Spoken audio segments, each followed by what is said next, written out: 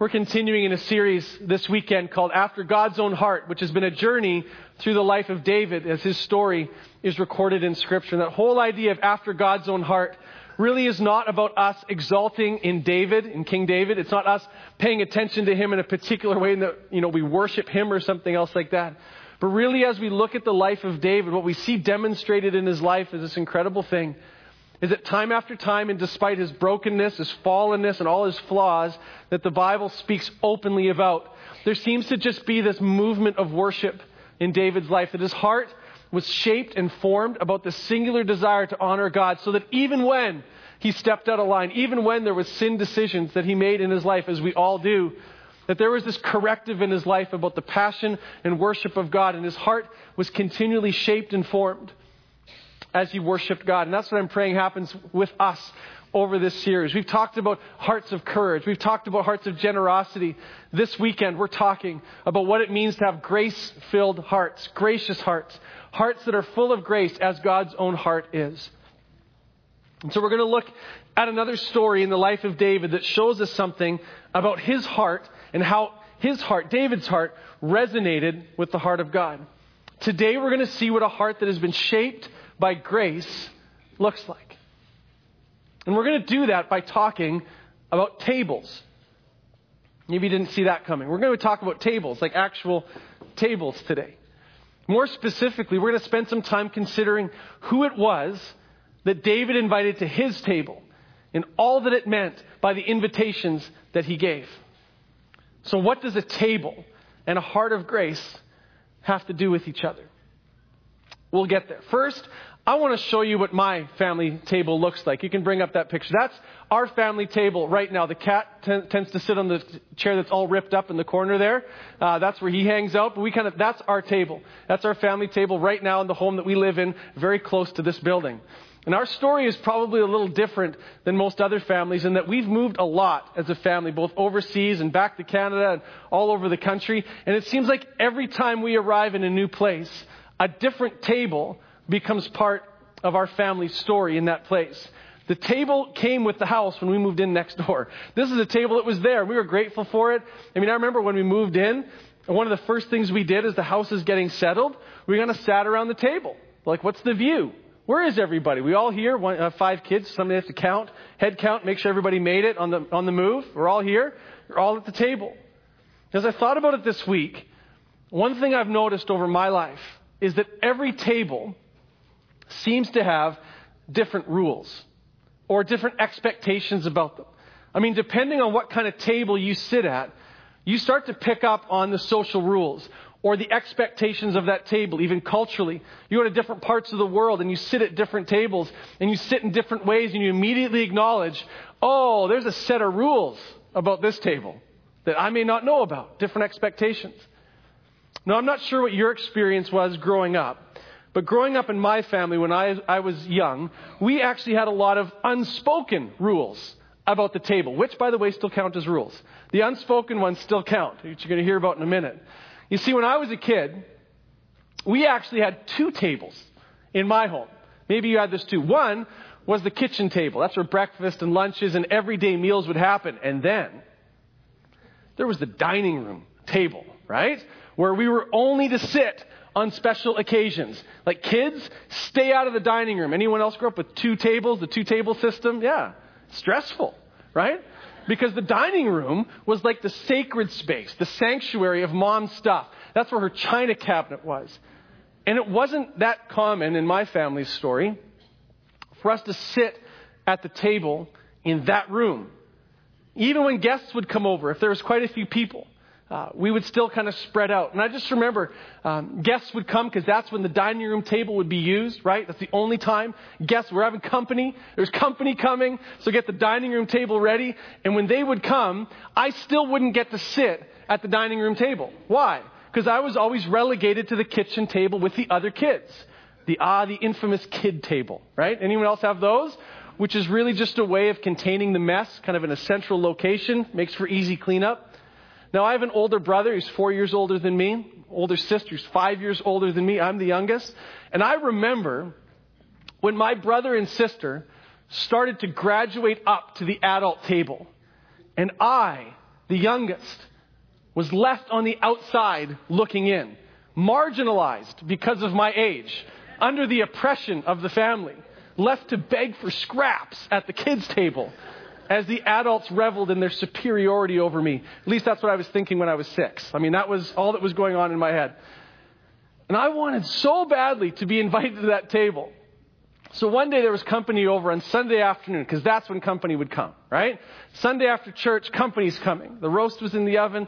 Everybody gets around the table. The food gets served. And I decided that day, I remember like it was yesterday, I wanted to let it be known that I belonged at the big boys' table. And I thought, I have to leave a mark of some kind. I need to let it be known that would forever signify that I belong at that table, not this crummy little table. So in my mind as a child, I thought this would be a fantastic idea. I went and found a black permanent marker. And I waited for prayer time to come when I knew everybody's eyes would be closed.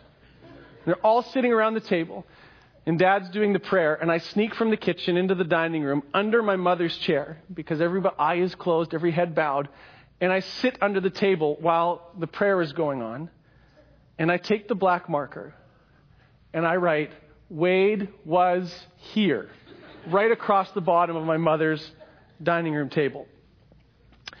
I'm going to give you 2 insights about that. Here's 2 points for the message today. Although it had never been explicitly stated that it was against the rules to write on Mom's furniture, I learned that unspoken rules still count on days like that, and it can hurt. Second, if you're going to vandalize something, which I don't condone, it's officially against Rexdale policy, but if you're going to vandalize something, don't write your own name. I mean, don't identify yourself as the one who's done it. Like, I mean, to this day, I wish I'd written my brother's name there or something instead. But every table has rules, doesn't it? Like, where each person would sit, and would always sit in the same spots. I remember, I can put myself there right now. Dad was always here, Mom at the end, my brother beside me, and my sister across from me. We never voted on this. We never voted on what position. Nobody made the assignments, but we all had a place. We knew where our place was. You know, it's kind of the same now. You know, with my wife and I and our kids, around our table, there's kind of these general rules about where everyone sits. And it mostly depends on which day on putting the perfect combination of personalities in proximity to one another so as to avoid relational catastrophe, right? And it works out most days. But one thing I love in our family is that everyone knows they have a place at the table. And they always will. The kids know that. They will always, always have a place at the table no matter what. And you know, there's a deep human instinct, I think, that tells us that we all need a place at a table. We need a place to belong. We need a place to be us. And to not have a place, not to have a table to be at, I think is one of the most isolating, lonely, and terrible feelings you can have. And I think some of you have grown up with the table being a place where your table rules were stifling and oppressive. And your table memories aren't good ones, and so you prefer to eat standing up, or eat in front of the TV or with the computer running, or on the move, because the table actually reminds you of things that you'd rather not think about. And you don't want to go there at all. Maybe you used to have a place at the table, but because of some situation or decision, you just don't feel like you belong at that table anymore, because rules have been made, and you're on the outside. Or maybe it's the other way around. And someone has done something to you, and although you have a place at the table, you've made it clear that they're not welcome. He's not welcome. She's not welcome anymore at this table. Because the rules are in place. And everybody knows them. And you're not going to break the rules of the table. But maybe today's the kind of day where some of the table rules need to get broken. You see, some table rules are there to ensure that everyone has a place. I mean, those rules, man, those need to be upheld. It's an act of grace. But there are other table rules that absolutely need to be broken by grace. Rules to be upheld by grace, rules to be broken by grace. And in the story of King David and his table in 2 Samuel 9, we see both. Certain rules being upheld and certain table rules being obliterated. So would you open your Bibles with me to 2 Samuel chapter 9. 2 Samuel chapter 9, verse 1. We have accelerated a long way forward in our story from last weekend. And we're now in a place in the story where David has established his throne as king over Israel. He has his palace in Jerusalem. And here he sits now in this kind of place of security.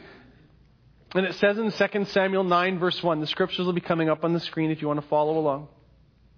David asks, it kind of comes in 2 Samuel 9 as kind of an aha moment for David. Because in this place of security, in this place of stability, and it says, David asked, is there anyone still left of the house of Saul to whom I can show kindness for Jonathan's sake? We're going to pause right there. Let's back up a little bit and see why David is asking this odd question. You see, this whole scene is taking place about 1,000 years before Jesus walked the earth. This is a long time ago, 3,000 years ago. And David at this time was the second king to rule over the nation of Israel. The first king, as we've learned over the last number of weekends, was a man named Saul. Now, Saul started off his reign following God. He started off his reign in the right trajectory. He would seek God, he would honor God, he would wait on the Lord. And yet, after time, things started to deteriorate in Saul's heart and life. He started to take shortcuts in worship. He started to get panicky about his position. He started to feel very territorial about his leadership. And although he started off, King Saul did, kind of moving in the right direction of what godly leadership would look like, it all got hijacked by pride. And it wasn't long before Saul began to completely disregard God and do things his own way. And see, while Saul was still king, there was this young teenager kid named David who was proving himself within the nation of Israel to be strong and popular and successful in battle. I mean, that at the time, how you distinguished yourself in the whole caste system really was, are you good in battle? Can you be a protector of the nation? And David just excelled both in worship and in battle. And God was evidently with David. And King Saul began to envy him. He began to have this pathological jealousy for this young David. Saul was deeply jealous of David. And the Bible tells us that on one occasion, while all of this jealousy stuff is going on, Saul is established as king. David's just an officer in his military. That on one occasion, King Saul decided to invite David to eat at his table with him. And that was a big deal. I mean, to be invited to the king's table was the greatest honor you could have. And Saul says, David, I want you to come and eat at my table. But the scriptures say that Saul really wasn't interested in the meal. He was using the king's table as a ploy to get David close enough to kill him. Saul wanted to eliminate him.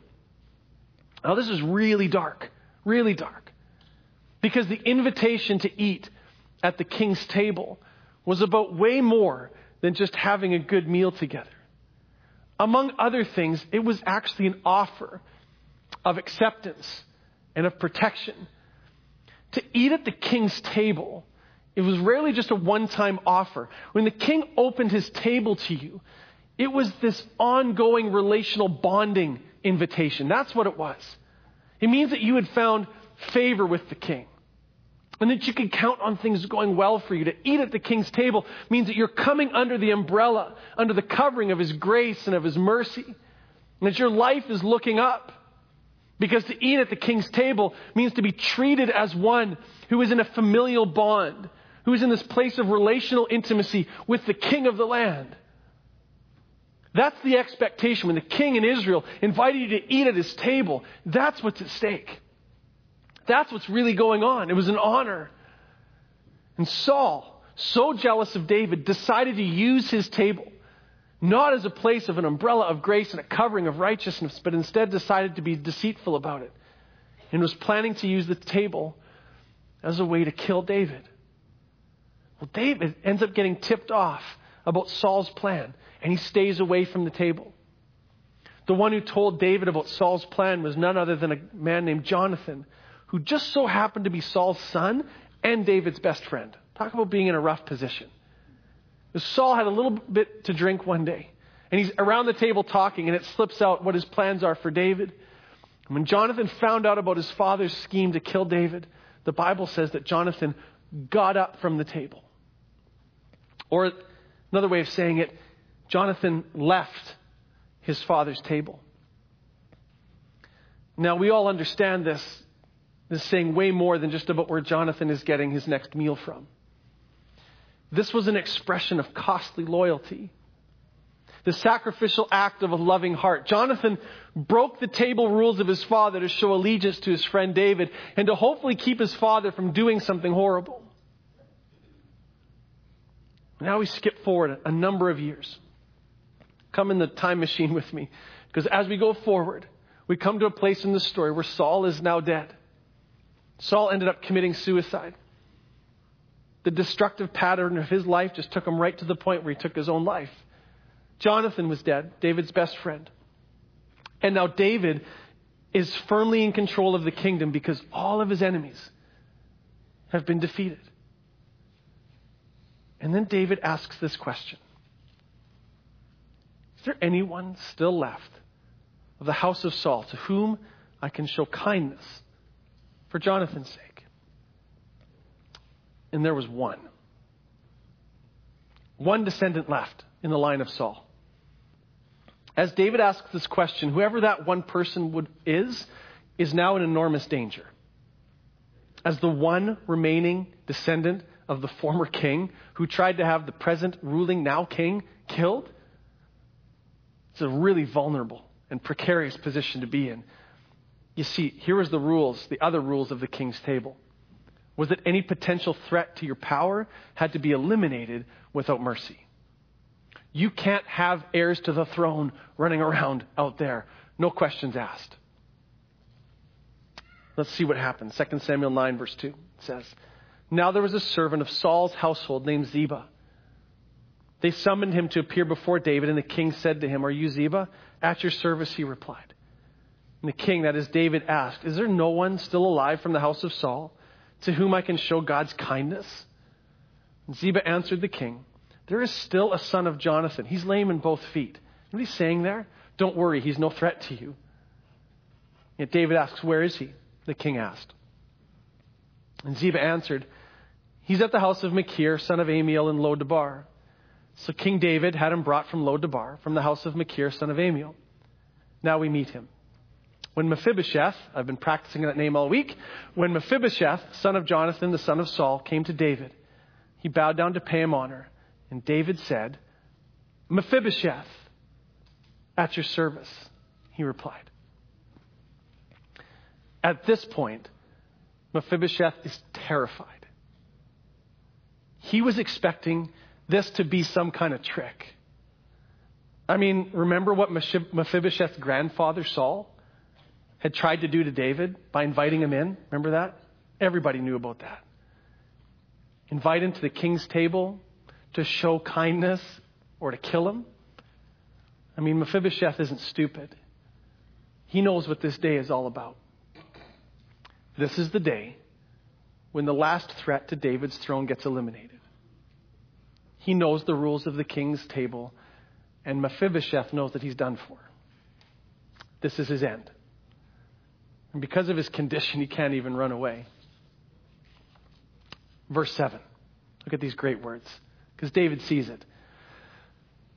Don't be afraid, David said to him, for I will surely show you kindness for the sake of your father Jonathan, my best friend. I will restore to you all the land that belonged to your grandfather Saul. Look at this line. And you will always eat at my table. Mephibosheth bowed down and said, What is your servant that you should notice a dead dog like me? And then the king summoned Ziba, Saul's steward, and said to him, I have given your master's grandson everything that belonged to Saul and his family. Do you know how much stuff that was? Do you know how much stuff Saul had as the first king of Israel? Do you know how much land belonged to the king?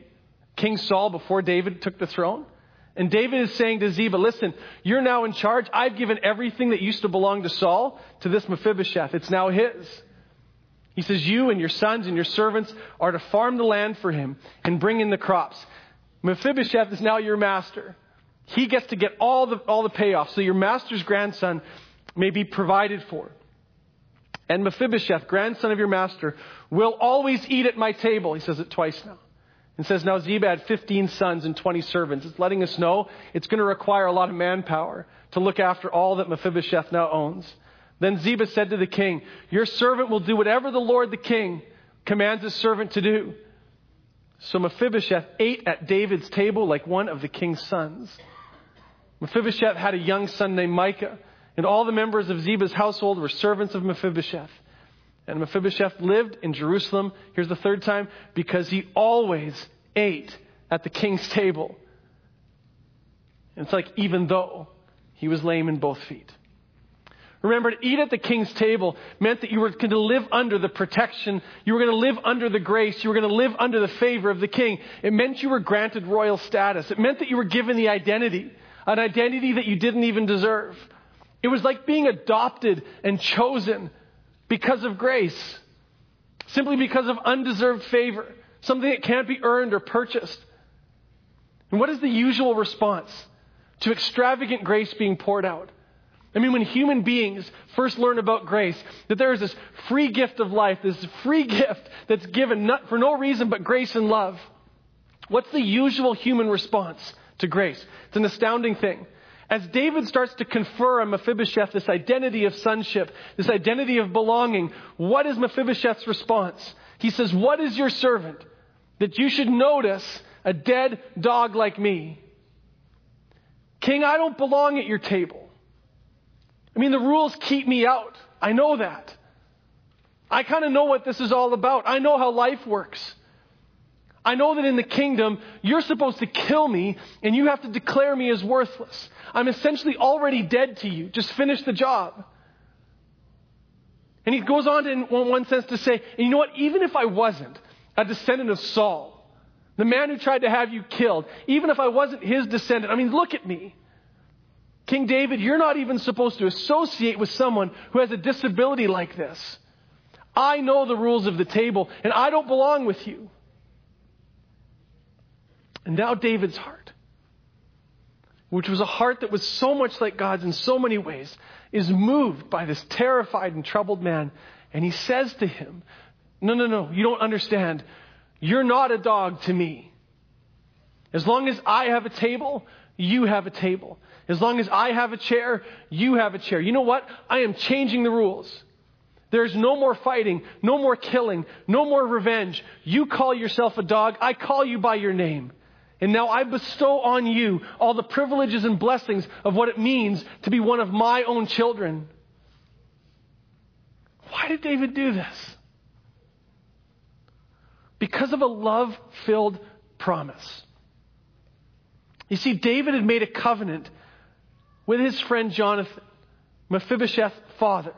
And the covenant was this. The promise, the agreement was this, that someday, if David was ever in a position to do so, that he would bring an end to the enmity and anger between his family and the family of Saul through an act of grace. It's right here. David and Jonathan had agreed many, many years ago that the bloodshed had to stop, that the revenge and the killing had to stop. And the only way for the violence to end, the only way for there to be reconciliation was not another act of violence. It's not killing off all the descendants. They decided years ago that if any one of them was in a position to do so, they would stop the fight with an act of extravagant grace. And David is sitting in his own palace one day, absolutely secure in his place of kingship. And then he remembers that he had made a promise to bring to an end the enmity that existed between his line and the line of Saul. And he asks the question, is there anyone left in the line of Saul to whom I what? To whom I can show kindness? And there's this one terrified, troubled man who ends up sitting at the king's table like one of the king's own children. And I mean, this costs David a lot. Think of what it cost David to give servants, to give land, to give property, to give livestock, to give everything back to someone that belonged to David, had belonged to Saul, and now just gives it away. David himself absorbing the cost of what it means to be gracious to someone else. It costs David so much. It costs Mephibosheth nothing other than to accept an invitation to sit at the table. And it's just grace. It's just sheer grace. And the surprise that comes with it, because no one saw this coming, because everyone knows how the world works. If someone's against you, you get after them first. If someone's coming after you, you go after them. If you have an opportunity for power, if you have the opportunity to get one up on the person that's against you, you do it at all costs. And yet David chooses another way. The rules of the king's table were flipped upside down by the power of grace, undeserved favor, so that a new story of reconciliation and love could replace the narrative of revenge and hostility. The scriptures say Mephibosheth ate at David's table like one of the king's sons. Isn't that an incredible story? I mean, you can tell a lot about a person's heart by who they make room for at their table. Jesus was always getting in trouble for this, wasn't he? I mean, in Jesus' day, who you shared your table with was a huge deal. I mean, you shared the people who were like you. You shared your table with the people that could advantage you. You tried to eat at the table with those who were kind of in the same socioeconomic, religious, spiritual standing, or hopefully those a little bit above you that could give you a hand up in life. Who you sat at the table with was a way of saying that I identify with these people. Those are my people. The people I eat with are the people that I'm intimately connected in life with. It was how you showed acceptance and protection and friendship and love. To share a table was more than about eating. It was more than about filling the hunger pangs. To eat at a table in Jesus' time was about the invitation to share life together. And those were the rules of the table. And you always, always, always wanted to be at the table with people who could advantage you. And so lots of religious leaders were so careful about who they ate with for all sorts of reasons. They had scrolls and scrolls of rules about who could be at the table and who couldn't, who could touch and who couldn't, who could be there. Let's have less seats as opposed to more seats, because we got to make sure that the people around the table with us reflect well on who we are. And Jesus, on the other hand, wasn't careful at all, was he? In fact, he was deliberately open about who he shared the table with. I mean, he loved sharing a meal with the most unlikely, unrespectable, unholy candidates in the whole place. And he did it all the time, on purpose. Jesus took all the rules and expectations of the table and flipped them upside down. Isn't it like the God of the universe who loves us so much to come put on flesh and not come in at the upper echelons of society and say, who's like me in this? No, instead he comes right down to the bottom. And he says, I'm putting on flesh and dwelling among you. And what you're going to see is when you eat at the table with me, you're going to be absolutely stunned that I'm full of love and faithfulness, like John 1:14 says. And God shows up at the table and invites you in. What you find? Love and faithfulness. To the great surprise of anyone who's ever experienced the extravagant grace of God. I'm telling you, the world needs to see the followers of Jesus. Instead of excluding people, saying it's us versus them, or insiders versus outsiders, and creating a whole bunch of rules that just act as obstacles and barriers to relationship with God, the people of Jesus need to start by saying, everybody's welcome at our table. My table's open to anybody who will come and eat and experience life with me. I mean, it happens as a church. I mean, every single weekend, and as we go online, we have this incredible opportunity to show what it's like to be a community of faith that is open to anybody, whether investigating Christ, committing to Christ, growing in Christ, that you have a place here. And we want to walk with you. And based on skin color or language or creed or previous religion or whatever else, the fact that you're here, you belong here. And you have a place here. And we want to walk towards Jesus together and be formed and shaped by his life in us. Isn't that what the world needs to see? I mean, the world is so convinced of all the things that the church is against. Does the world know what we're for? I mean, we can be known for all the stuff we're against and all the rules that we have and the things that say yes and no and all these sorts of things. I would love this church to be known for what we're for the things we really believe in and the convictions of our hearts about the fact that everybody is welcome here. Would it also be said of our homes and who we sit with and who we eat with? Because here's the truth of the matter. The only reason any of us are at the table of relationship with God is because of an irrational act of grace towards me and towards you. I mean, when Jesus died on the cross and rose again and opened the door to peace and meaning and love, none of us deserved any of that. We're just these beggars with nothing to offer. And yet God comes to us and says, I offer you life. Would you come and eat at my table? You can reject the invitation if you want, but the invitation's there. And many of us have accepted that invitation to eat at God's table. The whole metaphor of doing life in the way of God, under the umbrella of His grace, under the covering of His righteousness. And there isn't a single one of us that says we deserve any of it. I mean, isn't that what grace is? Undeserved favor, poured out lavishly upon us. I mean, it's just grace. And it's the biggest surprise in all of human history that God looks at us, removes the labels that we've given ourselves, and instead calls us by name. We walk around with so many labels, don't we? What was Mephibosheth's label? Dead dog. How many times did that phrase played over in his head as his true identity? Someone worthless, someone essentially lifeless, something with nothing to offer, dirty, unclean, all those sorts of things. That's what he called himself. What did David call him? Mephibosheth, my son, come to my table. Isn't it amazing that God comes to each one of us, and as He starts to extend extravagant grace to us, what's usually the first thing we do? We put up our labels. Well, this is who I am. I'm dirty. I'm broken. I'm sinful. I'm ugly. I'm a failure. I'm all of these things. And God, in an act of grace, takes all of those labels, whether we've adopted them or they've been put on us, and He moves them all aside, and He looks you in the eye, and He calls you by name. He calls you daughter. He calls you son. He chooses you. He adopts you and makes you His own, and then He invites you to dinner. And you can have a place at His table by responding to the invitation of free and costly grace that He freely offers to you.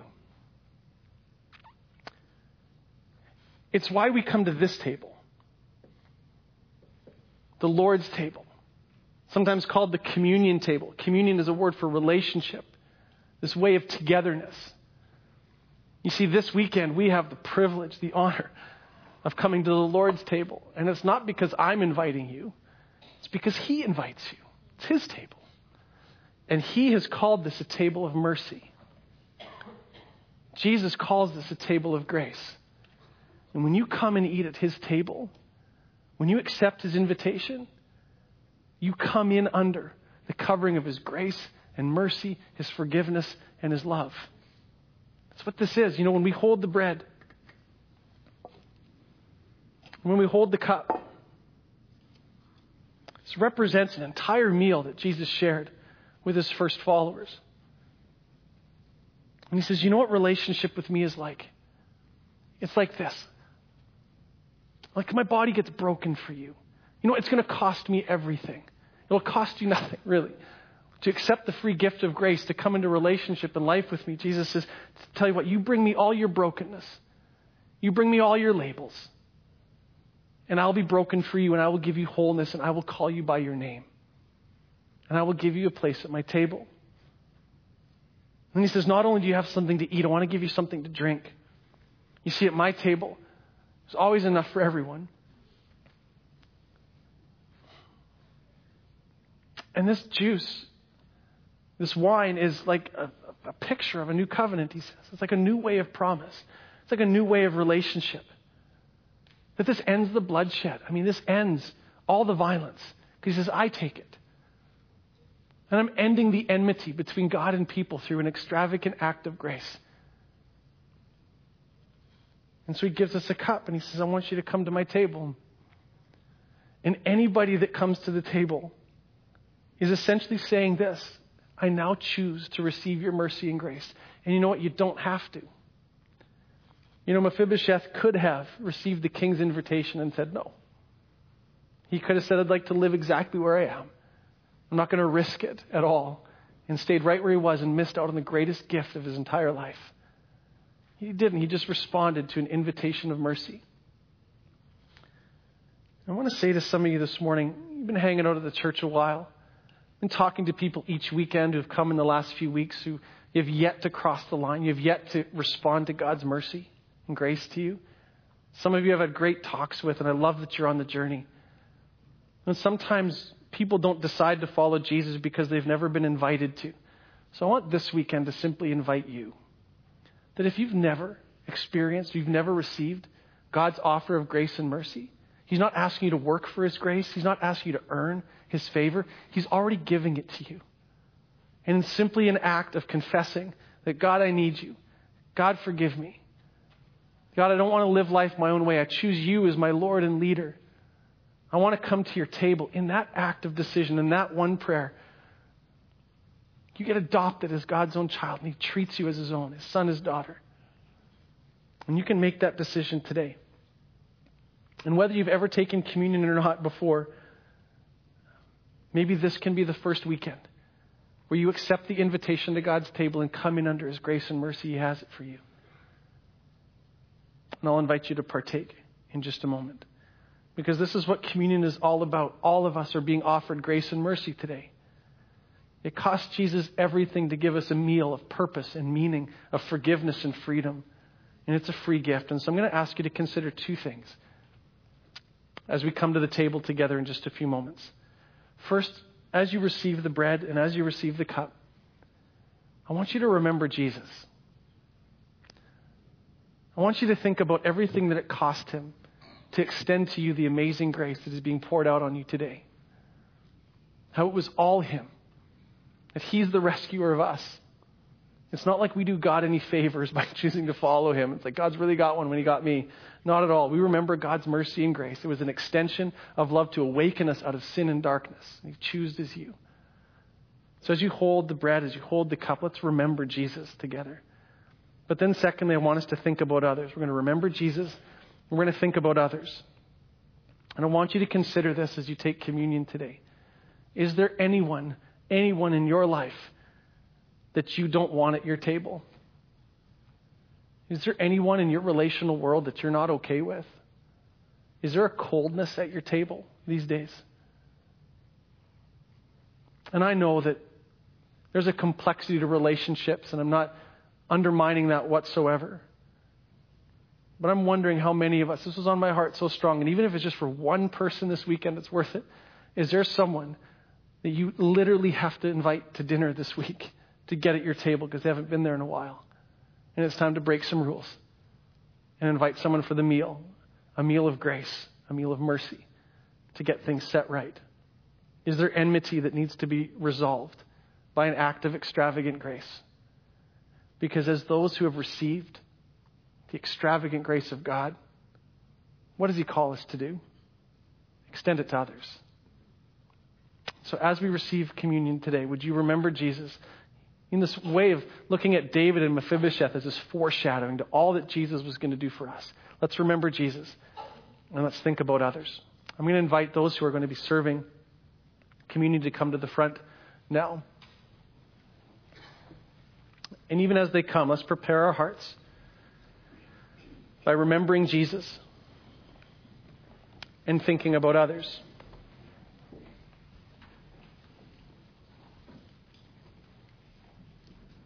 Allow me to pray for us as we receive the bread. And as you receive the bread, I'm going to ask you to hang on to it, and we're going to partake of it together as one body.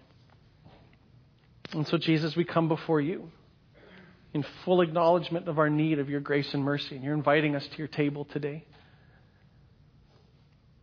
And the Lamb of God, Jesus Christ, has come. Come to me and receive. Come to my table. And for all who receive, know that in this act, you're saying to Jesus, I receive your grace and mercy, and I remember you, and I remember all that it cost you. And then as we partake in just a moment, we're going to think about others, and we're going to ask the question, is there anyone that we haven't wanted at our own tables? For those who have received extravagant grace cannot be withheld from others. So as you have received, freely give. And we do this in remembrance of you, Jesus. Amen.